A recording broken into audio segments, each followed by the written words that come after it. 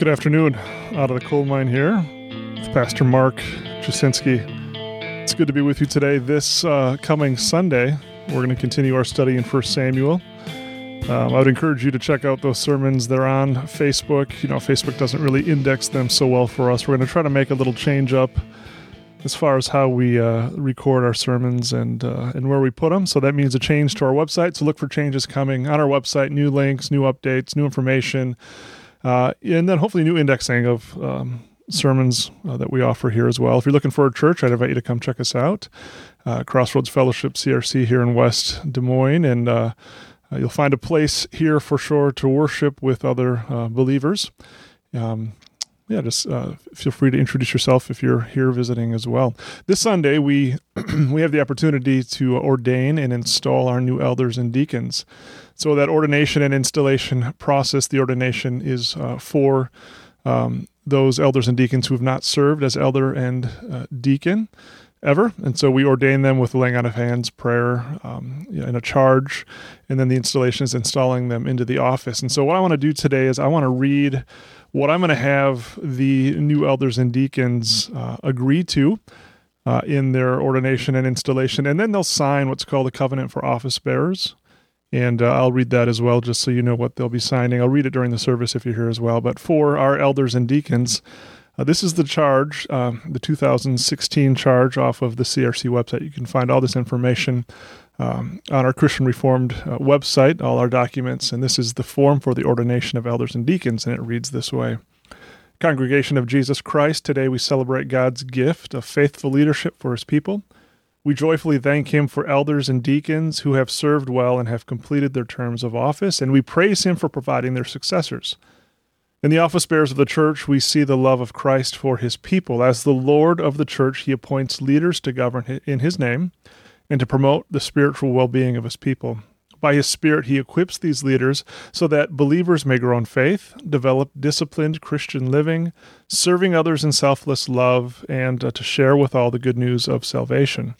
The Apostle Paul stated this most clearly when he wrote to the church. So Christ himself gave the apostles, the prophets, the evangelists, the pastors, and teachers to equip his people for works of service, so that the body of Christ may be built up until we all reach unity in the faith and in the knowledge of the Son of God and become mature, attaining to the whole measure of the fullness of Christ. That's from Ephesians 4:11-13. And Jesus Christ taught us the spirit of true leadership when he said, "Whoever wants to become great among you must become your servant, and whoever wants to become first must become your slave. Just as the Son of Man did not come to be served, but to serve and to give his life as a ransom for many." That's Matthew 20:26-28.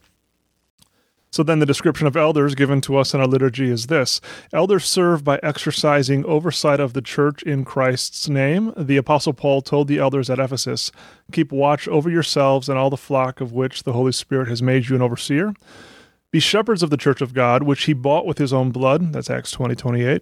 Elders must provide for the true preaching of the word, instruction for faith formation for both youth and adults, regular celebration of the sacraments, and faithful counsel and discipline while keeping in confidence those matters entrusted to them.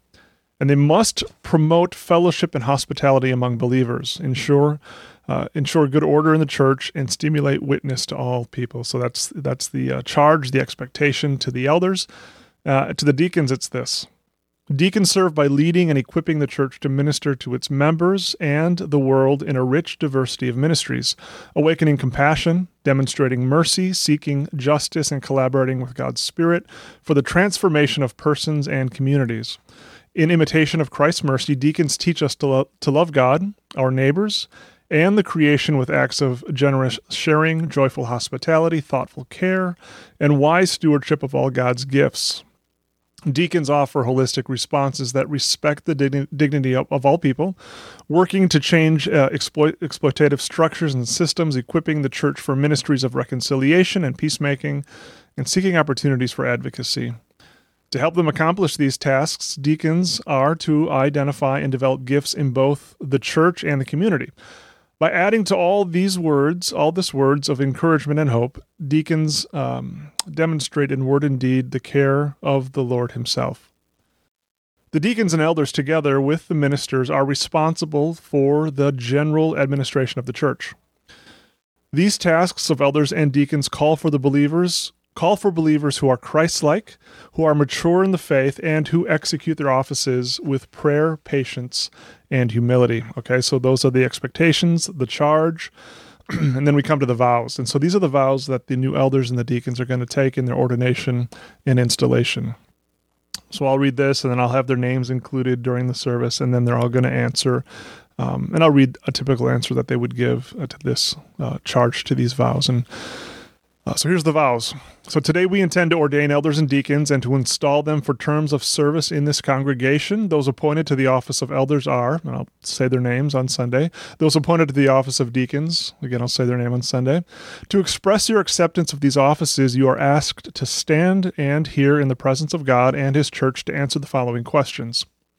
Do you believe that in the call of this congregation, God Himself is calling you to these holy offices?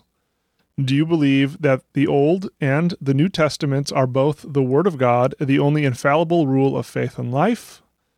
Do you subscribe to the doctrinal standards of this church, rejecting all teaching which contradicts them? Do you promise to do the work of your offices faithfully in a way worthy of your calling and in submission to the government and discipline of the church? What is your answer? And the answer typically will be, I do, God helping me. So we'll go through the line of these men answering, and each will say, I do, God helping me. And then we have the ordination. And the ordination is typically the prayer that follows with the laying on of hands. And so you have the greater council come forward, and we'll pray a prayer over those that are being ordained into these offices. And then the charge. And so we conclude with a charge both to elders and to deacons. And the charge to the elders will be this. I'll say these words to our two elders coming on. I charge you, elders, as shepherds of the flock, to hold firmly to the trustworthy message as it has been taught, so that you can encourage others by sound doctrine and refute those who oppose it. Be a friend and a Christ-led example to children. Give clear and cheerful guidance to young people.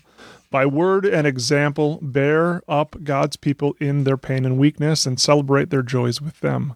Hold and trust all sensitive matters confided to you. Encourage the aged to persevere in God's promises. Be wise counselors who support and strengthen the pastor. Be compassionate yet firm and consistent in rebuke and discipline. Know the Scriptures, which are useful for teaching, rebuking, correcting, and training in righteousness. Pray continually for the church. Remember at all times that if you would truly give spiritual leadership in the household of faith, you must be completely mastered by your Lord, 1 Timothy 3, 2-7. And then the charge to the deacons as we come to a conclusion here.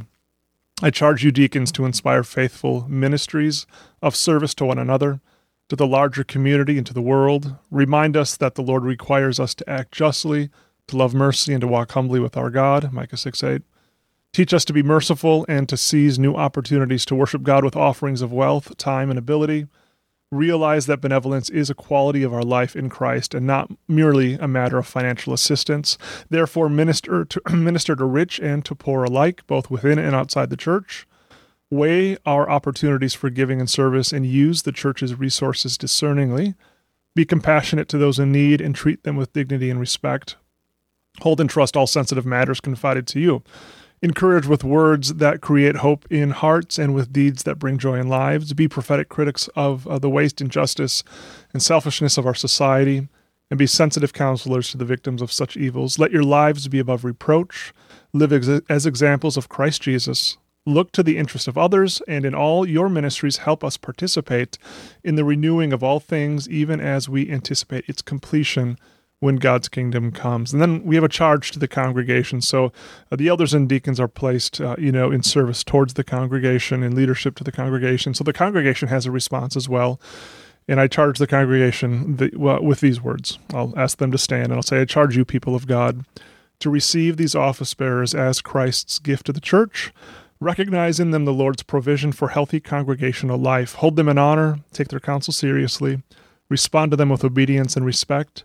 Accept their help with thanks, wholeheartedly participate in the ministries into which they lead you, sustain them in prayer, and encourage them with your support, especially when they feel the burden of their office. Acknowledge them as the Lord's servants among you. And then I'll ask the congregation, do you, congregation, pledge to receive them as you have been charged. And their answer is typically, we do, God helping us. And then we'll conclude the service with a prayer over that particular ordination and installation service of this year. So it's a big Sunday, bringing in our new elders and deacons. Again, I would encourage you to be a part of a church. Hopefully you've been a part of a church. If you're looking for a church, please come check out our church. We stand in the Dutch Reformed tradition. We're Calvinists theologically, not that we follow Calvin, but Reformed theology is kind of our gig, right? So charitable on secondary issues, on the main issues like the Apostles' Creed. We see the church exist all over the board, but we're Reformed in doctrine. And today we bring in our elders and deacons who also hold to that same Reformed theology that they'll teach and make disciples with. All right, so I'm glad you could be with me today on Out of the Coal Mine. I look forward to talking with you again soon.